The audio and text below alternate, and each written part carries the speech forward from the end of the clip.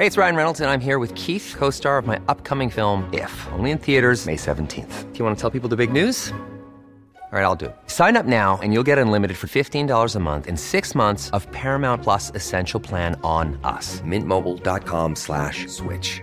Upfront payment of $45 equivalent to $15 per month. Unlimited over 40 gigabytes per month. Face lower speeds. Videos at 480p. Active Mint customers by 531.24 get 6 months of Paramount Plus Essential Plan. Auto renews after 6 months. Offer ends May 31st, 2024. Separate Paramount Plus registration required. Terms and conditions apply if rated PG. Burrow's furniture is built for the way you live.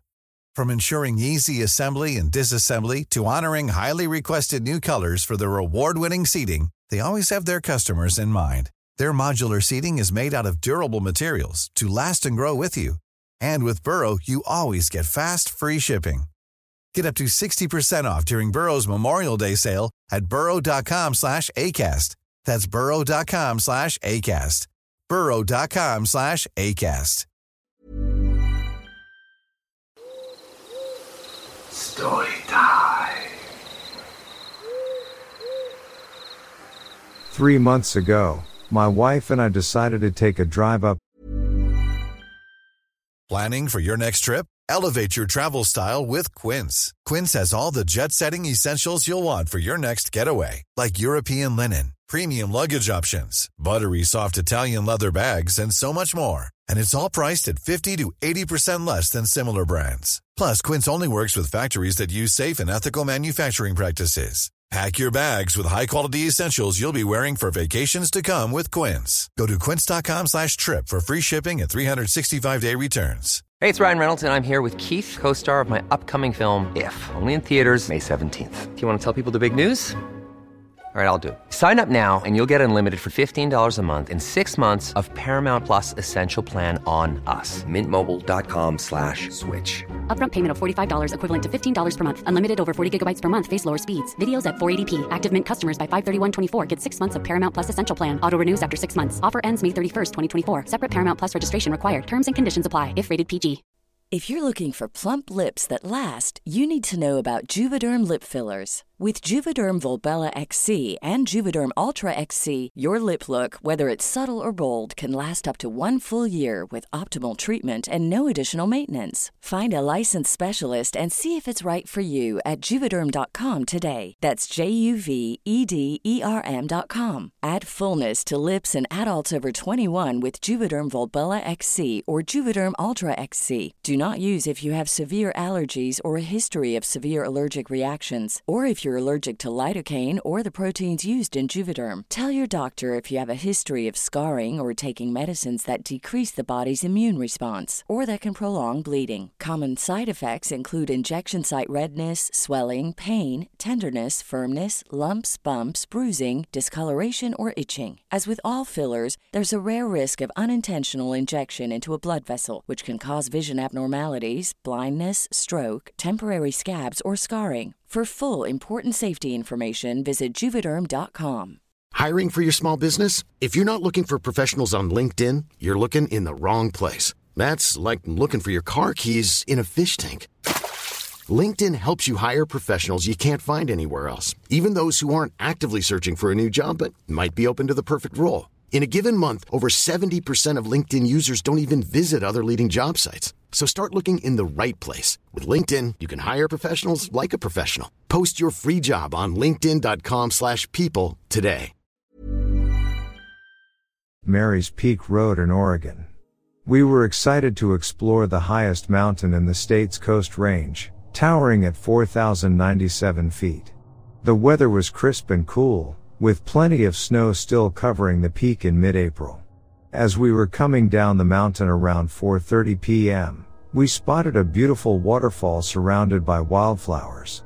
The sight was too enchanting to pass up, so we decided to stop and take in the view.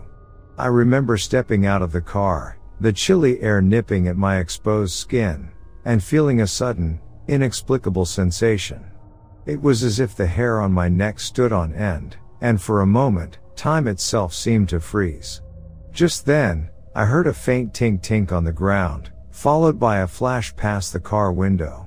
Startled, I looked down and saw an old, rusty, dented, blue 2-pound coffee can lying near us. It looked like it was from a brand I recognized, maybe Maxwell? If I had been standing outside at that moment, it would have hit me. The sudden impact and the strangeness of the object made my heart race with fear. Panicked, my wife and I immediately got back in the car and prepared to leave. As I glanced back towards the road, I caught a glimpse of a tall, blurry, reddish-brown figure standing about 200 feet away, just beyond the guardrail. My mind raced, trying to make sense of what I was seeing. Was it just a tree, or could it have been something more? I've always been fascinated by the stories of Bigfoot and have read extensively about the elusive creature.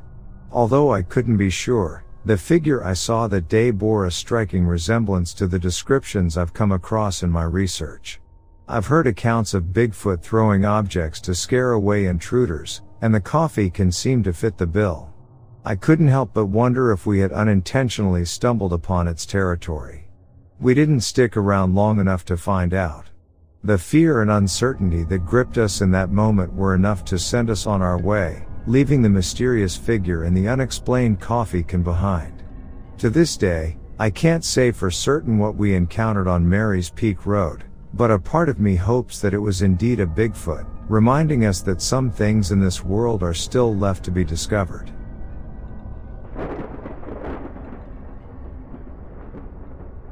I had always been drawn to the quiet beauty of the hills near Silverton. As a park ranger, I was fortunate to spend my days surrounded by nature's splendor. I thought I knew the landscape like the back of my hand, but one incident would change my perspective forever. It started with a phone call from a distressed woman named Linda. She told me that her mother and sister had encountered something strange and terrifying near their home in the hills. She described it as a troll, a short, hairy creature that marched back and forth in front of their house. Her family was so frightened that they had fled to a motel for the night. Intrigued and concerned, I decided to investigate. I drove out to their house, nestled in the heart of the hills, and began my search. As I approached the property, a sense of unease washed over me. The air seemed heavy, as if the very atmosphere was warning me to turn back. I pressed on, stepping out of my vehicle and scanning the area for any signs of the mysterious creature. The ground was covered in a thick layer of leaves, which made it difficult to discern any tracks or traces. As I walked around the house, I couldn't shake the feeling that I was being watched. Suddenly, I heard a rustling sound coming from a nearby thicket. Heart pounding, I approached cautiously, my hand resting on the pepper spray attached to my belt. As I pulled back the branches, I was met with the sight of the creature Linda's family had described. It was short, no more than 4 feet tall, and covered in coarse, matted hair. It stared at me with beady eyes that seemed to pierce my very soul. Then, without warning, it began to march back and forth, just as Linda's mother and sister had recounted. I stood there, frozen in shock and disbelief, as the creature continued its bizarre display. It seemed uninterested in me, focused solely on its repetitive pacing. I knew I had to do something, but what could a park ranger like me do against such an unknown being? Gathering my courage, I shouted at the creature, hoping to scare it away. To my surprise, it stopped and looked at me, its eyes narrowing with curiosity. I took a step forward, my voice firm but shaky. "You need to leave this place. You're scaring the people who live here." The creature tilted its head, as if considering my words, and then, without a sound, it turned and disappeared into the forest. I stood there for a moment, processing what had just happened, before hurrying back to my vehicle.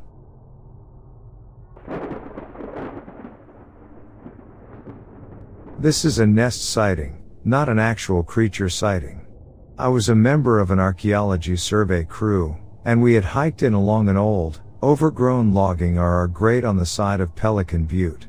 This grade took off from an old, closed logging road.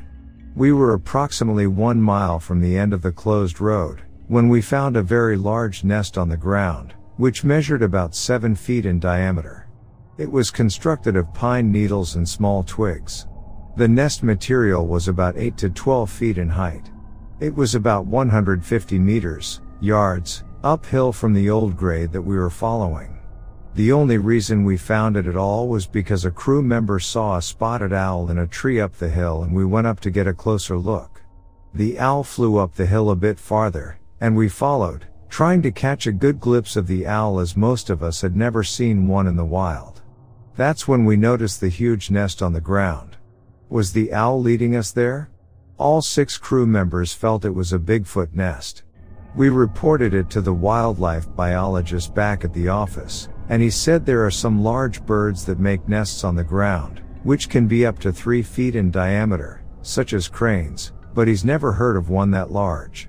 Also, cranes nest in meadows, near water, not on the side of a mountain, several miles from water. When we suggested a Bigfoot nest, he just shrugged and said maybe. This was a very remote location, and hadn't been logged in years, probably since the 1950s. We also discovered a very old logging camp, archaeology site, dating from the early 1900s which had old glass bottles, still intact, which was evidence that no one had been there in a very long time, as most other old sites which were in more accessible places had been looted for the glass bottles. Point being, this was an area where no one goes, so if this were a hoax, it's a terrible place to do it, as chances are, no one is going to see it. Unfortunately, no one took a photo.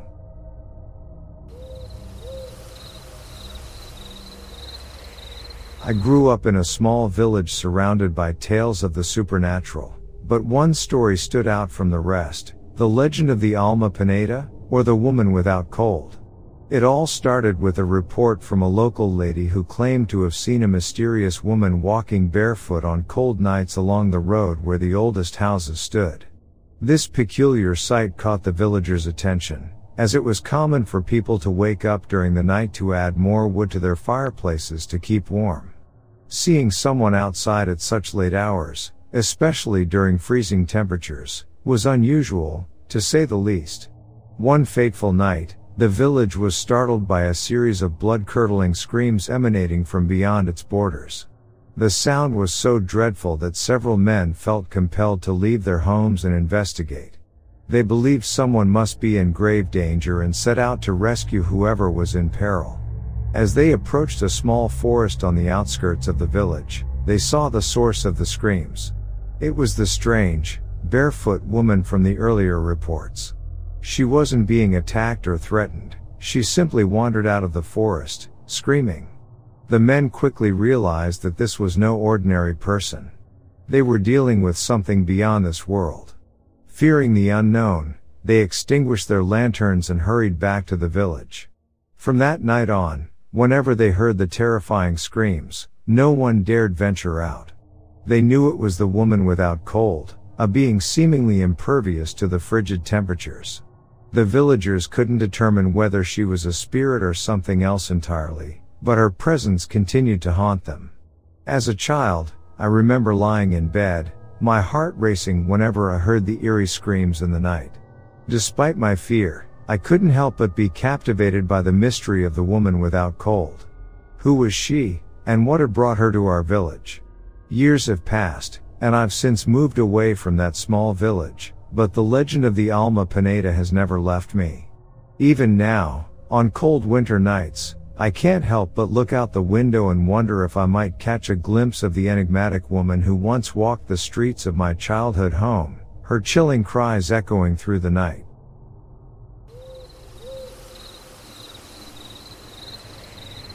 For 30 long years, I've kept a secret that's haunted me, a secret so terrifying that I stopped going into the woods entirely.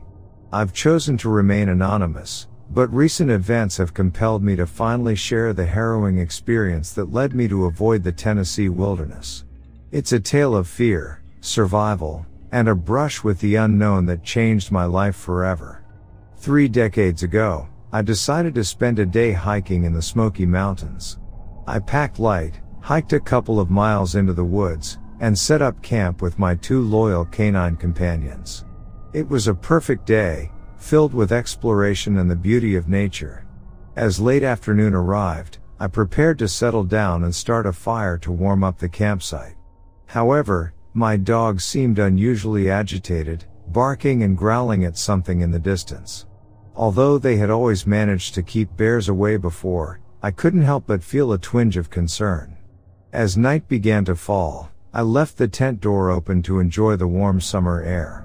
I settled in for the night with my dogs nestled close. Suddenly, I awoke to the bright moonlight illuminating the campsite and my dogs growling deeply. I then heard a strange, thrumming groan coming from outside the tent. As my eyes adjusted to the darkness, I could see a dark outline that resembled the shape of a bear, lurking just beyond the now cold embers of the campfire. I shouted at the figure, and to my surprise, it went quiet but then began to grow until it towered over the tent screen window. It was massive, unlike anything I had ever encountered outside of a zoo. My dogs continued to growl, their instincts telling them that this creature was not to be trusted. The creature inhaled a long, slow breath before letting out a trumpeting call that sounded like a mix of a lion's roar and a human shout. My dogs went silent, and the creature bolted away. Ignoring my commands, they pursued the creature into the darkness. Panicked, I grabbed my rifle and headlamp and followed them. I could hear their barking in the distance, but they moved too quickly for me to catch up. Then, I heard a maniacal laughing sound, like a hyena, coming from the same direction as my dogs. My dread grew, but I persisted, hoping to find them safe. As the night wore on and the barking faded, I knew I had to return to camp or risk becoming lost myself. I spent the night waiting, calling for my dogs occasionally, but they never returned. At dawn, I resumed my search, and hours later, I found one of them badly injured and whimpering in a thicket, the other torn to pieces.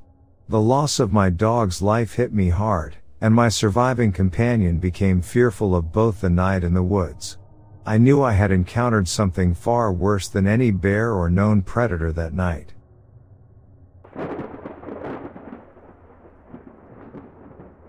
While checking a barbed wire enclosed spring, used to water cattle, I saw in the mud, within the barbed wire, a very large footprint. It was larger than my hand span wide and from my elbow to the tops of my second knuckles long. I am 6 feet tall. I collected tufts of black hair, which I still have.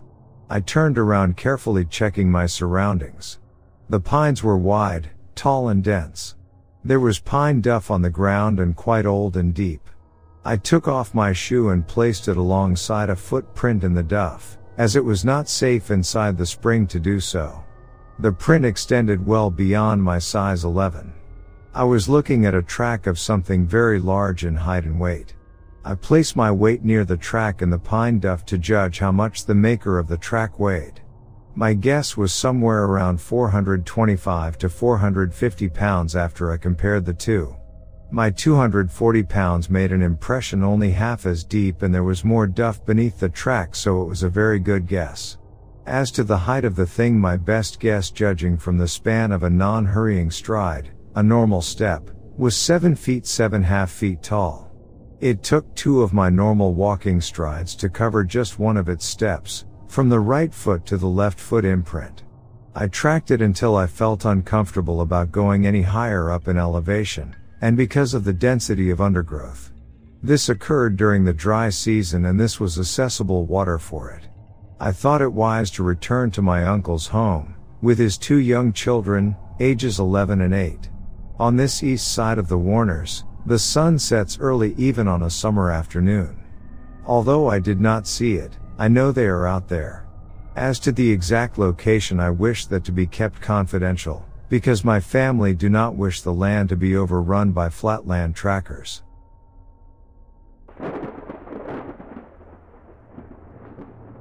Growing up, I was always intrigued by the strange and mysterious stories my father would share from his business trips. He often stayed in run-down inns with shared rooms, where he met people from all walks of life. One of his stories still sends a shiver down my spine whenever I recall it. During one of his trips, my father was staying in a ramshackle inn when a couple arrived late in the evening, asking for directions to a nearby town. The innkeeper showed them the way but strongly advised against traveling at night, especially in the fog. Despite the couple's urgency, the innkeeper and his elderly wife insisted that they stay, warning them about the dangers of the road at night. Curious about their concerns, my father asked the couple why they were so nervous. He had walked through foggy nights before and never encountered any trouble. The couple, their faces pale and their voices hushed, shared their fears about a strange creature that had been seen in the area during the cold seasons for several years. They described the creature as a monster that lurked in the darkest forests, emerging only at night under the cover of the fog. People had spotted the creature walking along the roads, scaring the local residents. They said it resembled an ogre from ancient tales, much larger and stronger than any man. The shepherds who lived in the open fields had heard its terrifying roars in the night, but their dogs wouldn't dare bark until daybreak. When morning came, they would find the creature's massive footprints on the ground. Once, a group of villagers ventured into the forest to hunt the creature down, but the dense woods and darkness deterred them from staying overnight, fearing that they would never return. The creature was never seen during the warmer months, but in the cold and foggy nights, it was better to stay indoors. As my father recounted this story to me, the hair on the back of my neck would stand on end, and I couldn't help but shudder at the thought of such a terrifying creature lurking in the shadows. Even though I never saw the creature myself, I couldn't shake off the feeling of unease that settled in whenever I was out on a cold, foggy night. Years later, I still find myself glancing over my shoulder, half expecting to catch a glimpse of the ogre-like monster that haunted my father's stories. Whether it was real or simply the product of the villagers' vivid imaginations, the legend of the fog creature will forever be etched in my memory, a chilling reminder of the unknown that may lurk just beyond our sight.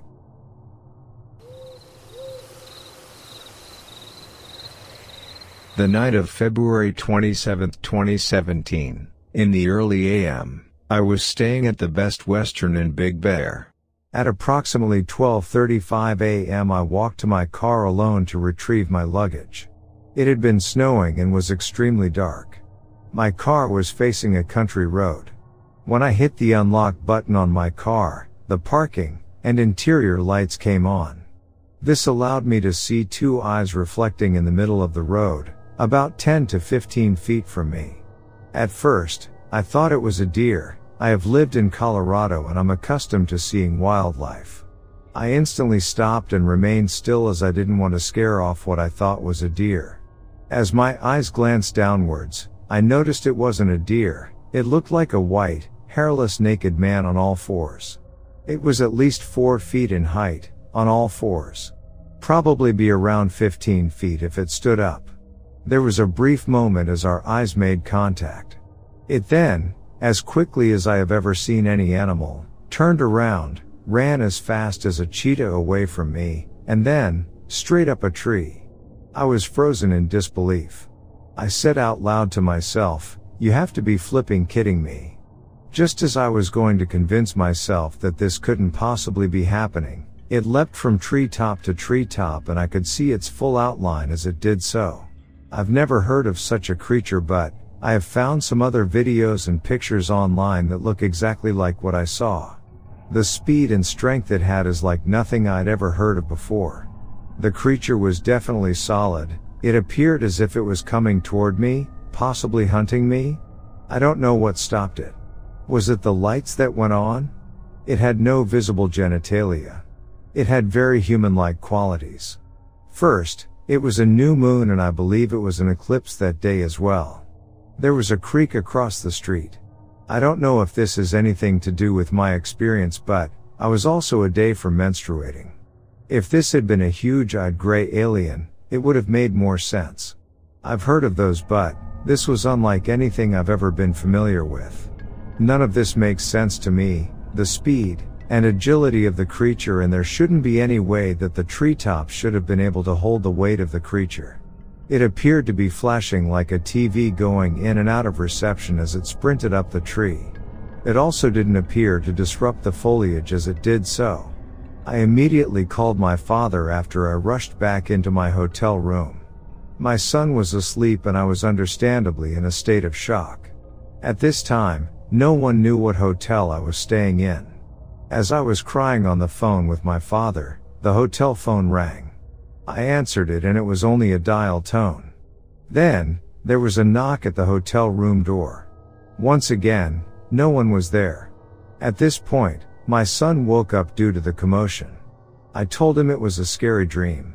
I gave my father the hotel information and he advised me to go wait in the lobby with my son.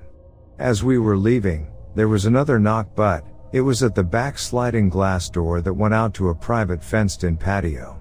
This was a one-time encounter and it's unfortunate that I still live in fear of this experience.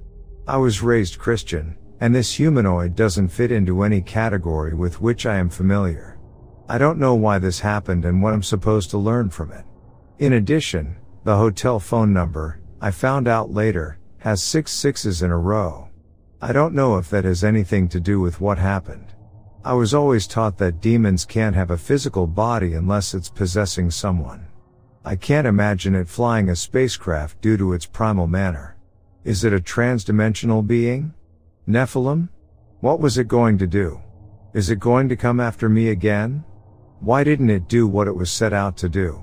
My previous beliefs about the world and the way things work has been tossed upside down. While it's thought-provoking, it's been very traumatic and has me in a panic state that's distracting and mostly negative.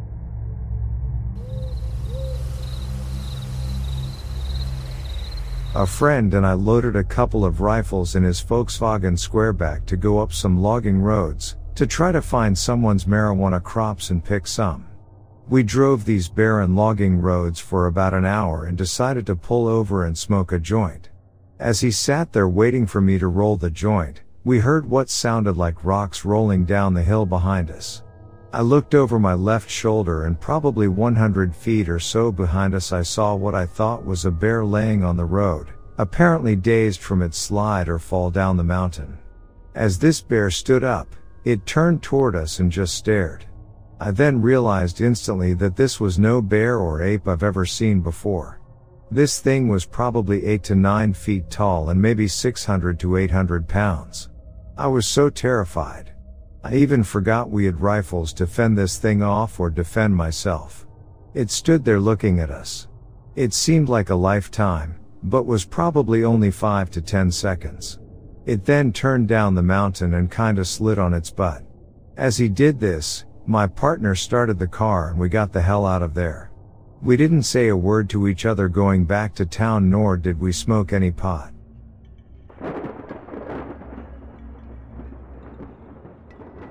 We were driving home from our vacation in Florida. It was on Saturday, June 3, 2016. Just after dinner, around 8 p.m., we were passing through North Carolina on I-95. I was cruising along at around 70 miles per hour when I noticed a large camper in my rear view mirror. I moved to the right lane and thought nothing more of the vehicle as it passed me on the left. The interior was lit up, and all the blinds were down. I saw several silhouettes of people as the camper pulled ahead of and in front of my vehicle. As the camper began to pull away, someone stood up in the back, close to the rear door. All of a sudden, a pair of wings unfolded from the person's shoulder blade area. They were wide and membranous, with claws at a couple of points along the top edge. They reminded me of pterodactyl wings or thin bat wings. I could see enough light through them to make out the wing bones. That's not all. At the top of the man's head were 2 small curved horns. My first thought was that it was a gargoyle. I was shocked, to say the least. My family was asleep at the time. The wings appeared to be real, pulsing and flexing as the person or humanoid moved toward the front of the camper. As I wondered what to do next, the camper pulled off an exit and disappeared. To this day, I'd swear it was a being with real wings.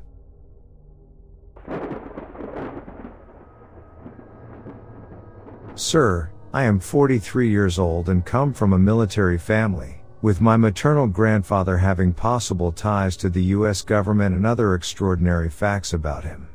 Since the beginning of July 2013, I have had more obvious signs that something is going on while we sleep. On the morning of July 1, 2013, I woke up feeling more exhausted than usual. While walking to the restroom, I noticed a triangular-shaped series of dots bruise on my thigh, just above the right knee. Thinking that it was curious to have that shape there. About a week later, I had one on my other leg, the same shape and same size, and was more toward the inside of my thigh. I wake up with various bruising and that sort of thing, but never think that much about it. These things were coming to be more frequent and definitely more blatant. On the morning of August 17, 2013, I woke up to having a badly bloodshot left eye. It felt like I had something scratched it, even after it has appeared to heal. I also had small bruises and a strange series of puncture holes in a crescent shape on the top of my left thigh. The previous year, I can't give you a date, but sometime before September 2012, I woke up to a feeling like there was something in my left ear. I find it more than coincidental that this is my left thigh, crescent-shaped puncture wound, left ear, and left eye. I have not been to a doctor for several reasons. I don't have insurance, I don't like doctors, and I am afraid of what they might think and what they will do to me. On Sunday, August 31, 2013, one of my dogs who sleeps in my bedroom woke me up at about 4 a.m. in a panic. She was attempting to hide behind the nightstand, and panting. I took her to the emergency vet, and they found nothing wrong with her. That is when I decided to do more research and look for investigators, support groups, etc. Whatever was happening, it also affected my animals, and that is not okay. They cannot speak for themselves and I have no memories of anything, so I need to find out. I am finding it difficult to find anyone locally. It started almost 10 years ago and is still occurring, but to a lesser degree. Do you believe I am being abducted? If you can offer any help, I'd appreciate it.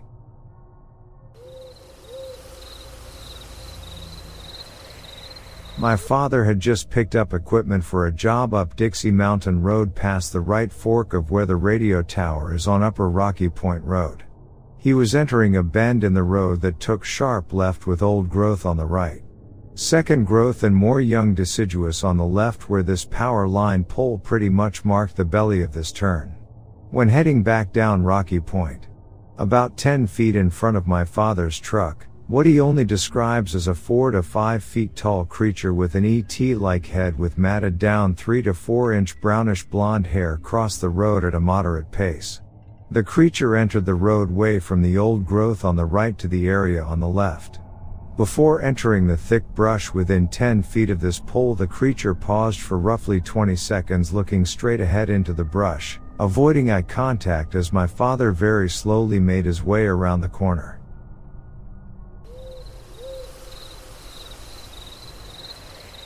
This sighting was told to me by a man that I have known for over 20 years. We have hunted and fished many times together over the years and I have never known him to tell tall tales. He is very respected in the community where he lives. He said that he had been cutting a load of firewood and was coming down a dirt road that goes from the bottom of the canyon on the Snake River and goes up into the timber. He said that it was hunting season and from one place on this road he could look down the mountain and he thought he could see a bear by a salt box. These salt boxes are put out by ranchers to put blocks of salt out for cattle. He said his intention was to shoot this bear, so he hurried down the road in his pickup. There are many switchbacks coming down this road and so at times he couldn't see this thing. When he finally could see it again, he was about 400 yards from it. He said that it stood up on its hind legs and quickly walked about 40 to 50 yards where it went down into a steep creek bottom. He said that if it was a person, that the person would have been dressed in dark brown or black clothing from head to foot, all in one color. He said that it was over 6 foot tall. He also said that there were no other vehicles in this area and no other roads into this area. He said that he didn't stop and go look for footprints and that he just kept on driving past the spot, but with a very funny feeling about what he had just seen.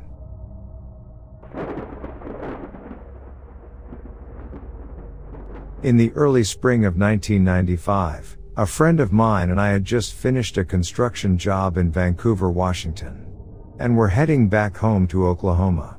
We left Vancouver in the late afternoon, and made our way down the highway that runs parallel to the Columbia River. I cannot remember the hash of the road, Just after dark we approached what the sign said was the Columbia River Gorge. Seeing as how it was dark, we did not see much. The road started to bend south a bit and we came to the first incline, and in the headlights of my truck appeared this figure.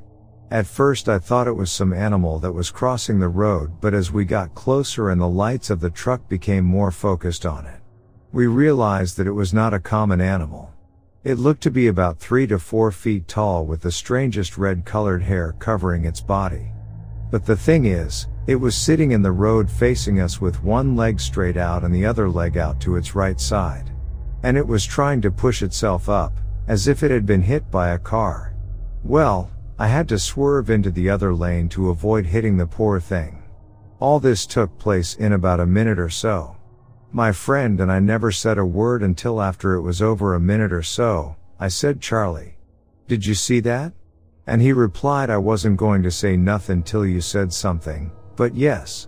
We thought right off of going back, but had decided that since it was so small that mother could be nearby, and we both, being avid hunters, were armed, but what we saw was no mule deer or bear or anything else that we had stalked in the past. So we kept driving just to be on the safe side.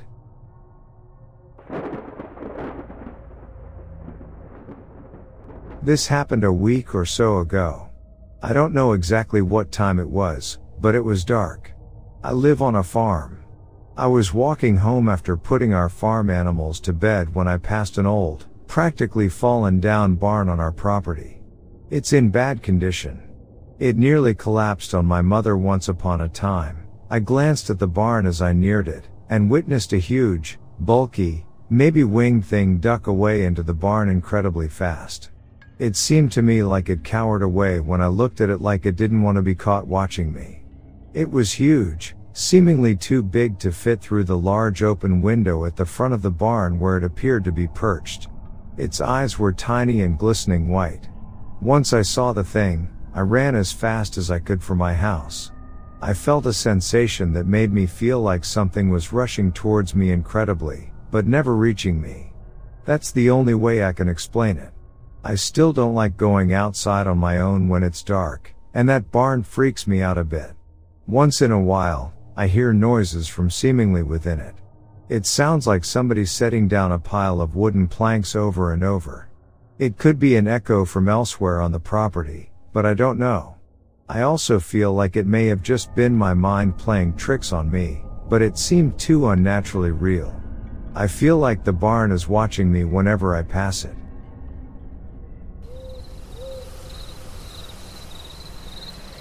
I grew up listening to the eerie tales and legends that were woven into the very fabric of our small Irish village. One story that I still vividly remember is that of the widower and his late wife. In our village, there lived a couple who had a beautiful house but never had any children. The wife's death hit the husband hard, leaving him in a cloud of sorrow. She was buried far away, almost on the outskirts of another city. Yet, whispers began to spread that the wife was visiting her husband every night, even in death. Residents living near the widower's house reported a terrible stench in the early hours, accompanied by mournful moans echoing through the darkness. They claimed to have seen a decaying figure entering the house on several occasions. Fearful of what might happen, the neighbors warned the widower about the strange nightly visitor. He, however, denied experiencing anything unusual. Suspicions grew among the villagers, who believed that the widower was hiding a macabre secret relationship with his deceased wife. One fateful night, they saw the rotting woman, covered in mud and dressed in rags, wandering close to the houses before making her way to the widower's home. As dawn broke, the villagers found muddy footprints leading inside the house, yet the widower still denied the rumors. No one could ever prove that it was, indeed, the late wife visiting her husband. But the legend persisted, and it's said that after the widower passed away, the ghostly woman was never seen again. Stories like these are a testament to the rich folklore that makes Ireland so enchanting. From tales of gnomes, elves, and leprechauns, there is no shortage of strange and mysterious beings that capture our imaginations. As I've grown older, I've come to appreciate these stories even more, recognizing that there is far more to the world than what meets the eye.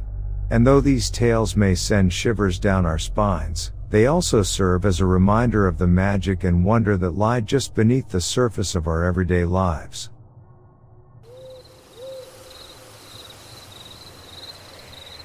One night about 3 a.m., while walking home from work to our apartment in Century Towers, Pitt Street, Sydney, we saw what we jokingly referred to as Man-Bat. We lived in the then new Century Towers on the 52nd floor when staying close to work. One of our businesses was the Penthouse Gentlemen's Club, a 24/7 day business that we normally took turns to manage, hence we kept an apartment in the busy city. My business partner Michael was an accomplished accountant. He finished second in the country in tax law and has an IQ of 185. I'm a more normal bloke who had a background in security and also owned a demolition company in Adelaide, South Australia. My point is we were both business type guys who, although drink on occasion, are not drug users and were very sober on this occasion. Anyhow, that night we were walking home casually enjoying some friendly banter about our day and work. As we crossed the side street to our building, I happened to look up, and only about one level or story above us, I clearly saw this humanoid creature gliding with wings fully outstretched. The wings were of membrane-type appearance and the head was scoping left to right as it glided around the corner of the opposite building to our apartment. The head or face wasn't human. It looked a little bit cone-shaped, maybe even slightly reptilian, and I didn't see the eye color. Quite frankly, I was in shock and scared at the same time. It seemed that Michael and I quickened our stride toward our own building, and I already had my pass in hand to swipe the security device to open the doors to our foyer. Meanwhile, we had both stopped talking, as we hurried into the well-lit lobby. We both acknowledged the night manager/security on the way to the elevators. Once inside the lifts, Michael turned to me and said in a higher than normal excited voice, "Did you see that? What the F was that?" I don't know what it was, and it was many years ago now, in 2005. On occasion I've Google searched to see if anyone else has ever reported something similar, and today is the first time I have, being your videos. I have studied various religions, their origins, and Gnostic teachings for many years and have my own theories, but it's all guessing really. Anyhow, thought I'd tell you for your own reference.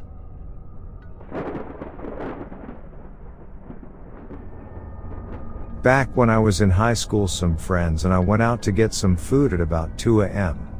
While we were driving, one friend said something like, "Why is that guy out jogging at 2 a.m. dressed like that?" We looked, and sure enough there was what looked like a guy dressed in all black including pants and a hoodie. We live in Phoenix, and even at 2 a.m. during the summer it's way too hot to be dressed like that. After about 30 seconds of this guy jogging by us, though, the driver mentioned that, Guys, I'm going 45. How is he keeping up with us?" We took the first turn we could, and to this day I still don't know what that was.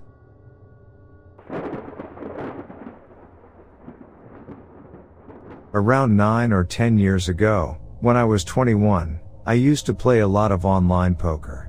One night, it was pretty late, maybe around 3 a.m., and I decided to step outside for a smoke break. As I stood there, a little side street led into mine, and a strange van pulled out. It stayed there for a good 25 seconds, which I assumed was them scouting the area. I noticed they turned their heads towards me before driving off to the left. My neighborhood was usually quiet, and I didn't think much of it. However, a sudden uneasiness washed over me, and I couldn't shake the feeling that someone was watching me. Then, out of nowhere, a voice whispered my name directly into my right ear. I could feel the breath, the vibration of the voice, and its warmth. But when I looked around, there was no one there. Not a single soul.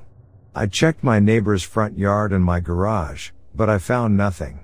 Feeling unnerved, I tossed my cigarette, went back inside, and logged off my computer. I couldn't shake the feeling that something was off. As I was shutting down the PC, the van slowly drove past my house again. To this day, I firmly believe that the mysterious voice saved me from something sinister. What could have happened if I hadn't heard it, I'll never know, but I'm grateful for that inexplicable intervention that night.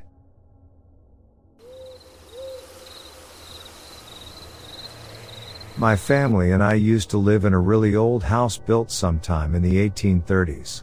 Hated the house from the day we moved in. It just had a really weird vibe to it, and from the outside it looked a lot like the house in the first Conjuring movie, which did not really help. It did not take many weeks of living there before something happened. One night I woke up with a dark, shadowy figure of a man in the middle of my bedroom. The figure was slowly walking towards me. I felt the most horrible sense of dread and fear that I have ever felt in my life. As the figure moved closer towards me, I heard a loud whispering from multiple voices coming from everywhere in the room. My body was frozen and I could barely tilt my head and roll my eyes in horror. As the figure reached me, it touched my chest, and as it made contact with me, I felt this horrible sadness and emotional pain that I just cannot explain. Naturally, I told my parents and wanted to switch bedrooms, but they never believed me. I had to sleep in that same room for 3 years before we finally moved away. I kept having horrible nightmares from time to time during those 3 years, and they always involved the same shadow figure attacking me in a number of ways. Since we moved, I have never experienced anything like it again, which I'm extremely grateful for.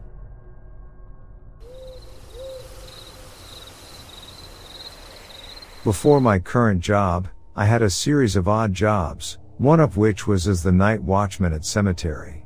The cemetery was very old and notoriously haunted, but both of my grandmothers, aunt and grandfather, are buried there, so that gave me a sense of ease. Part of my job was to lock the front gate, then to drive throughout the cemetery and notify all visitors that we were closing and that they had to start getting ready to leave. Then I'd let them all out through the gate when I was done. While driving along a section of graves, I noticed an older woman walking along the path, very slowly, back to me. She was in my sight for over 100 yards, so I pulled up in my car, got out, took my eyes off of her for a moment and walked around the car. When I looked up, she was gone. Vanished into thin air. I looked all over the area and there was absolutely no one in sight. It was unbelievable. Later that night, when my wife came to visit and bring me dinner, I noticed her grab her hair and look around. I asked what's wrong? She said nothing. It felt like my hair got caught in a branch, so I said, "Babe, look around, the closest tree is 50 feet away." She insisted that she felt almost like a hand run its fingers through the top of her hair and pull on her ponytail. That's when I mentioned my experience about the old lady from earlier in the evening and we both were stunned. That was when I told the cemetery I would finish out the week and wouldn't be coming back.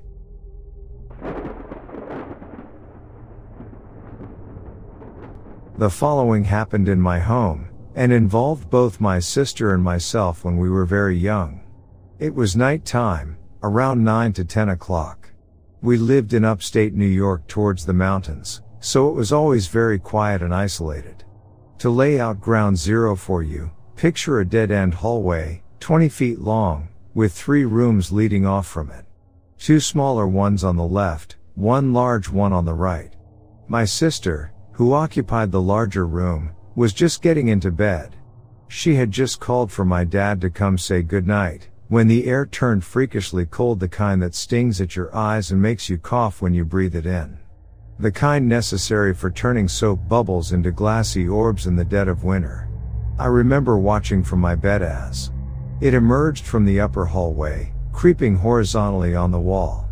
It was facing into my sister's room, its back to me, slowly coming into her view as a ghostly white arm dragged it along the side of the wall as if gravity had shifted sideways in the specific area. I remember shouting for my sister, which alarmed her enough to shriek for my parents. Whatever it was heard me, and twisted its head around nearly 180 degrees to stare into my soul. It had these huge, hollow, and bottomless black eyes, and a mouth, which was twisted into something akin to a carnival mask's creepy smile, to match. If you've ever felt that something could kill you with but a stare, this was it. As soon as my father rushed the hallway, it vanished from sight. However, the presence did not. My parents camped out in our rooms for hours, yet the sinister cold held fast. I have seen innumerable paranormal events living up in the mountains on a 7th-generation farm, but nothing I've ever been through can compete with what happened that night. There were 4 witnesses in all, 2 kids who saw it, and 2 adults who felt it. There was no precursor to its visit other than roughly 3 seconds of cold. No other warnings. No other signs. No random, freaky glitches in the matrix. Suddenly, it was just there, and in all honesty, that's the most terrifying aspect of it all. After it supposedly left, the cold cleared on its own, and though the thermometers gave normal readings, it must have taken hours to feel like room temperature again.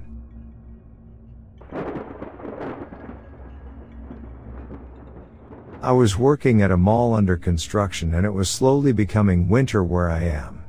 So that means 5 p.m. the sun goes down and 6 p.m. is dark. It was after 5 p.m. and the mall didn't have lights, so we had to work by our work lights. We were the last guys on site, and because he has first aid, my boss and I could work alone. At one point my boss asked me to go do something in the bathrooms at the back. The bathrooms were down this long hallway, this really long hallway, lots of turns and such, with no lights besides my phone. So I got to the one bathroom and I was underneath the sink just trying to level out the counters when my phone crashed and it had to restart. I noticed I had like 4% battery, so I turned off the light and figured I'd open a door further down the hallway, and it would give me some light that I could get used to. At this point I just needed to silicon the counter to the cabinet, so I didn't need much light. I hear something down the hallway after like 5 minutes. I figured it was just my boss, so I continued work.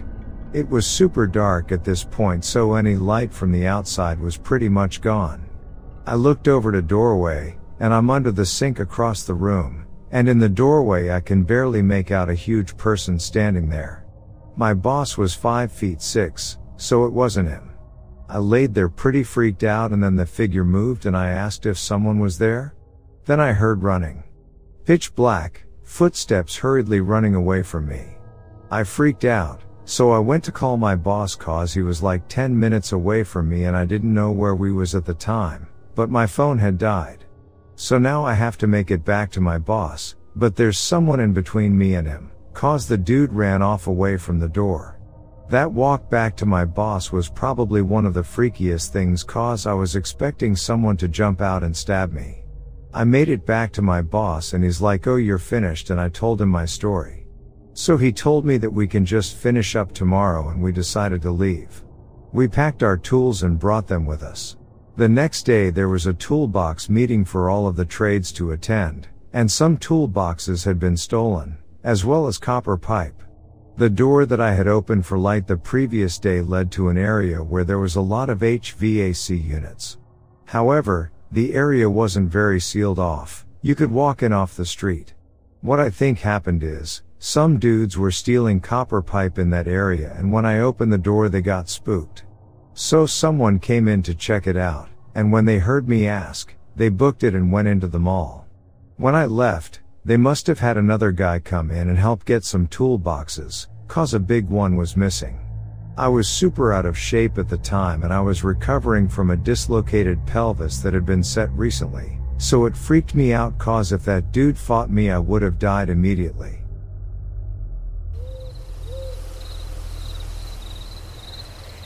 It was a chilly autumn night, and my girlfriend and I had just finished watching a movie at the local theater. As we walked to my car, we couldn't help but feel the eerie atmosphere that enveloped the town. The moon was full, casting an ethereal glow on the deserted streets. As I drove my girlfriend home, we chatted about the movie and our plans for the weekend. The conversation was light and easy, providing a welcome distraction from the unsettling ambience outside. As we turned onto a particularly dark stretch of road, I felt a shiver run down my spine. Suddenly, without warning, a transparent figure appeared in the middle of the road. It was a girl, with long flowing hair and a white dress that seemed to shimmer in the moonlight. I froze, unable to react, and before I knew it, my car had passed right through her. I glanced nervously in the rearview mirror, but there was no trace of the girl. I knew I hadn't hit anything, at least not anything physical. In a desperate attempt to make sense of what had just happened, my mind raced to find a logical explanation. Steam from a sewer? Fog? A plastic bag? I must be going crazy, I thought. The silence in the car was deafening as I struggled to find the words to say. Finally, my girlfriend broke the silence with a trembling voice. Was that a ghost? I swallowed hard, my heart pounding in my chest. I don't know. I thought I was just imagining things, but if you saw it too. We exchanged a look of disbelief and fear, as the reality of our encounter sunk in. We had both seen the same apparition, and there was no denying it now. That night, our drive home was filled with uneasy silence, punctuated only by our racing thoughts.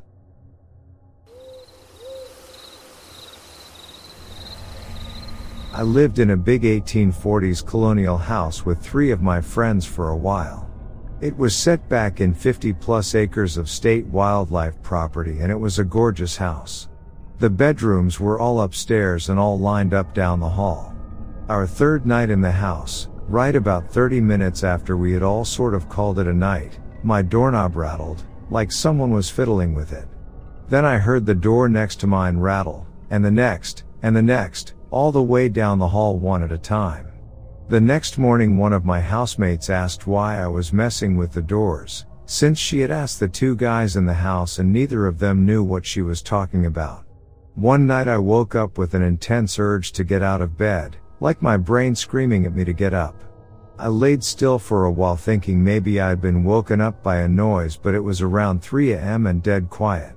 I went into the hallway, and as soon as I walked out into the hall, all of my roommates opened their doors and came out too. We were all woken up, but no one heard anything, and they had the same urgent get up feeling I did. We just shrugged and went back to sleep. Weird things would happen there.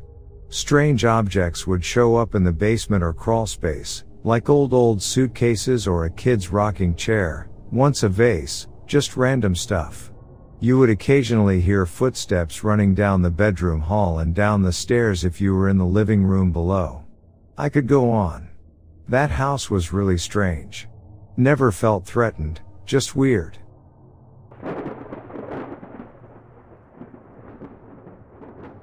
I've always been told that I tend to sleep talk, but I never really believed it until my roommate complained about my constant chatter.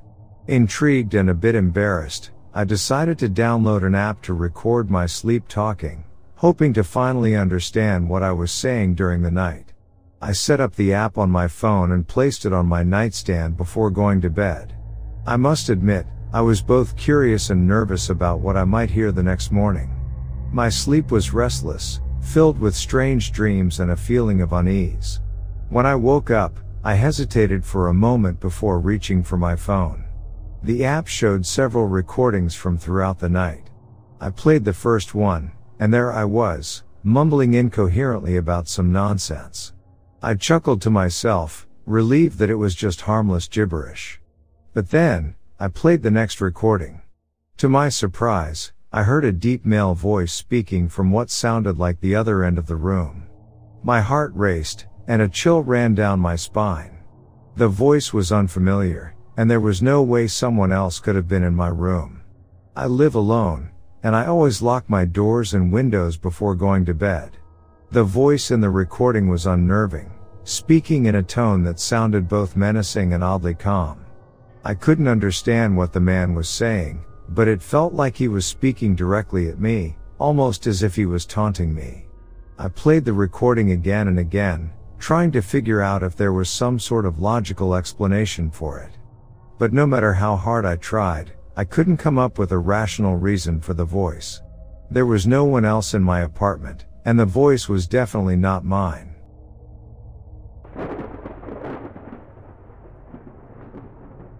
When I was younger, I saw a demonic possession. More accurately, I saw someone who was possessed. I've talked and written about this before, but as of late I've wanted to talk about it again. Apologies in advance if there are any issues with my typing, I'm on mobile. So I was young, I can't say exactly what age, but my brother, 5 years my elder, was old enough to operate the soundboard at the church my family attended. This was a night service on Sunday, around 6 p.m. in either late fall or early winter. I remember that when services ended it was dark out, but not dead of night dark, and services ended at around 8 p.m. Me and my brother were in the back of the room where services were held by the soundboard. My grandfather, who was watching us, is also the pastor at said church. He was, and still is, a man of dogma and strong faith who has told stories about demonic possessions, faith healing, and divine intervention. My grandfather was in the back with us making sure that my brother understood what he had to do to operate the soundboard, and I was trying to learn a thing or two about it, since the large board of dials and levers looked like magic to me. In walks a woman. This woman is young, maybe 25, but she looks bad. Her hair is disheveled, she's got bags under her eyes, and she looks very pale. However, she does not look homeless. She's wearing nice clothes, lifts, and some jewelry. I don't recall having seen this woman before. She quietly takes a seat at the front of the room by the altar and pulpit. Service begins with 10 minutes of hymns as usual from these thick green books that the church has about 100 of. The woman doesn't stand or participate, but she's quiet and not distracting. Then my grandfather takes to the pulpit. He begins his sermon, which I can't remember what it was on because I was focused on the woman who was now rocking in her seat. Weird. My brother is trying to get the recording hardware attached to the sound system to work. The issue isn't that it won't record, however, the issue is that when my brother put a disc in to record, it broke. It was fine for the morning service and no settings were touched on the recording system. The disc literally broke in half. Service goes on with the woman getting more distracting until the service ends and me and my brother are escorted out. Everyone else goes home without staying to talk, which is unusual. I sat on the walkway with my brother and grandmother outside the church while my grandfather and the officers of the church were inside with the woman. I could hear verses from the Bible being recited, screaming, and I saw the lights flickering through the window in the door. About 10 minutes later they all come out and the woman looks much better. The bags under her eyes are gone, her hair is still a mess but it looks shinier and healthy, and she thanks my grandfather before getting into her car and leaving. I'd fully say this was just a woman with mental illness if not for the way the sound system acted and the way that she changed when all was said and done.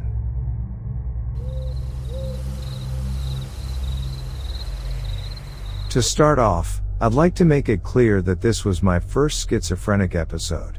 At the time, I had no idea I had the condition. It had been a stressful day, and I desperately needed a break. I decided to pull over into a forested park to take a walk and clear my mind. The calming atmosphere of the woods seemed like the perfect remedy for my frazzled nerves. After a while, I headed back to my truck, feeling a bit more relaxed. But as I approached, I saw something that stopped me dead in my tracks. There was a man hanging from a tree nearby. Panic surged through me, and I couldn't take my eyes off the gruesome sight. The man's head appeared to be decomposed, his mouth hanging open in a grotesque way. He was wearing a navy blue mechanic jacket with a name tag, and his lower body was missing. Terrified, I scrambled back into my truck and hid below the back seats. My heart pounded in my chest, and I couldn't shake the horrifying image from my mind. I stayed there, hidden and trembling, for 8 straight hours. Eventually, I learned that what I had seen was just a mind-created illusion, a result of my first schizophrenic episode. But even though it wasn't real, the vivid memory of that horrifying scene still haunts me to this day. The PTSD it caused remains a constant reminder of the power and fragility of the human mind.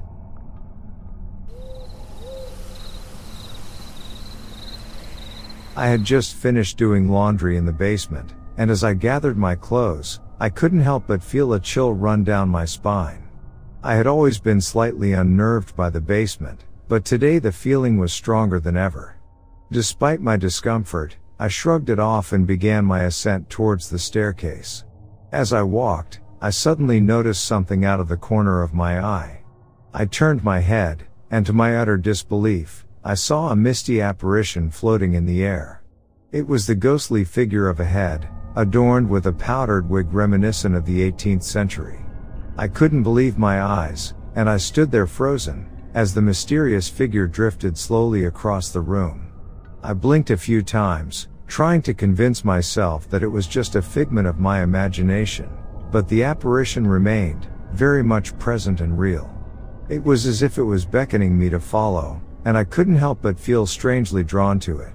The ethereal figure continued to float, moving closer and closer to the wall. I held my breath, unsure of what would happen next. As the apparition reached the wall, it didn't stop. Instead, it disappeared right into it, as if the solid barrier was of no consequence.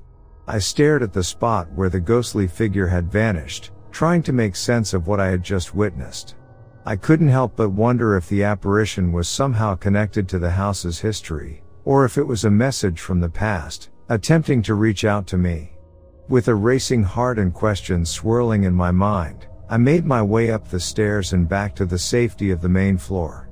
But one thing was for certain, I would never forget the day I encountered the mysterious, powdered wig apparition in the basement.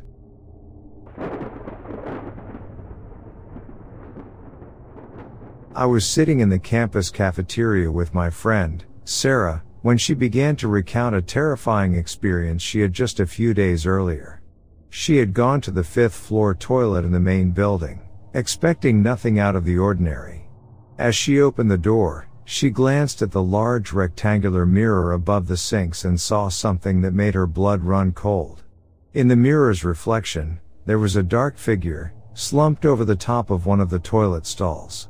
Sarah, usually the type to scream and curse, was paralyzed with fear. She couldn't move or make a sound. Instead, she simply closed the door and walked out, her face pale and her eyes wide. As she finished telling her story, our composition teacher, Ms. Adams, happened to walk by and overheard us. Intrigued, she sat down and shared a story of her own. She told us about one of her students who claimed to see dead people. This student, who played the piano, would often practice in the rooms of the 6th building on campus.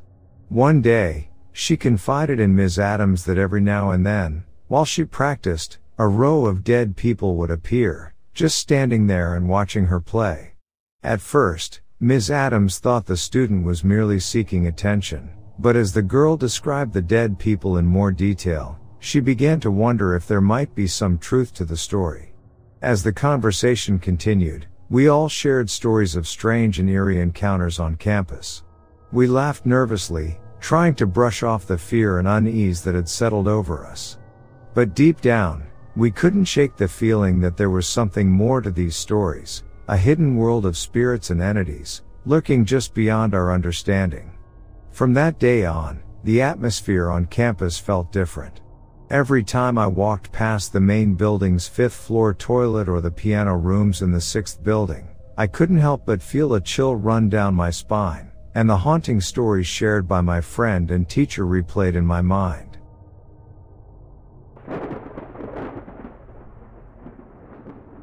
My mom's house on her college campus in Ohio had a friendly ghost that would hide things, flip things upside down, turn on lights, etc.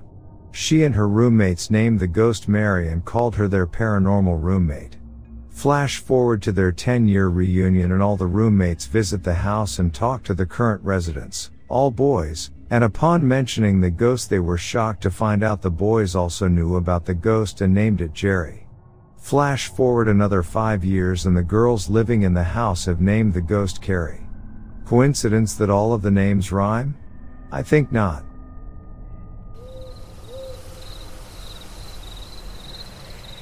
This one time I had to wake up by 4 a.m. and leave by 5 a.m. I got shower, breakfast, take my stuff and leave my home. It's summertime so it's dark. I locked the door, walked down the hallway and turned left to reach the elevator's hall. Put my bags down, push the button for elevators, and when I turn around to go back to the opposite wall, I completely froze as I saw a very round head with big bright round eyes, less than 30 centimeters above the ground and partially hidden around the corner, staring at me. I recovered my breath and in curiosity I stepped towards the creature to see what it was. An alien, a garden gnome someone left for prank, some other bizarre creature? After my first steps I heard sounds of steps coming from the hall where the head was staring at me, and I felt another chill down my spine. The steps were coming closer and I was scared to death and curious to see what it was. Around the same time the head turns back and then it came forward, revealing to be my neighbor's cat, and the steps were from my neighbor. I never felt so scared to death and curious at the same time in my life. Now I know if I really see an alien I would go towards instead of running away. It was really scary and interesting at the same time.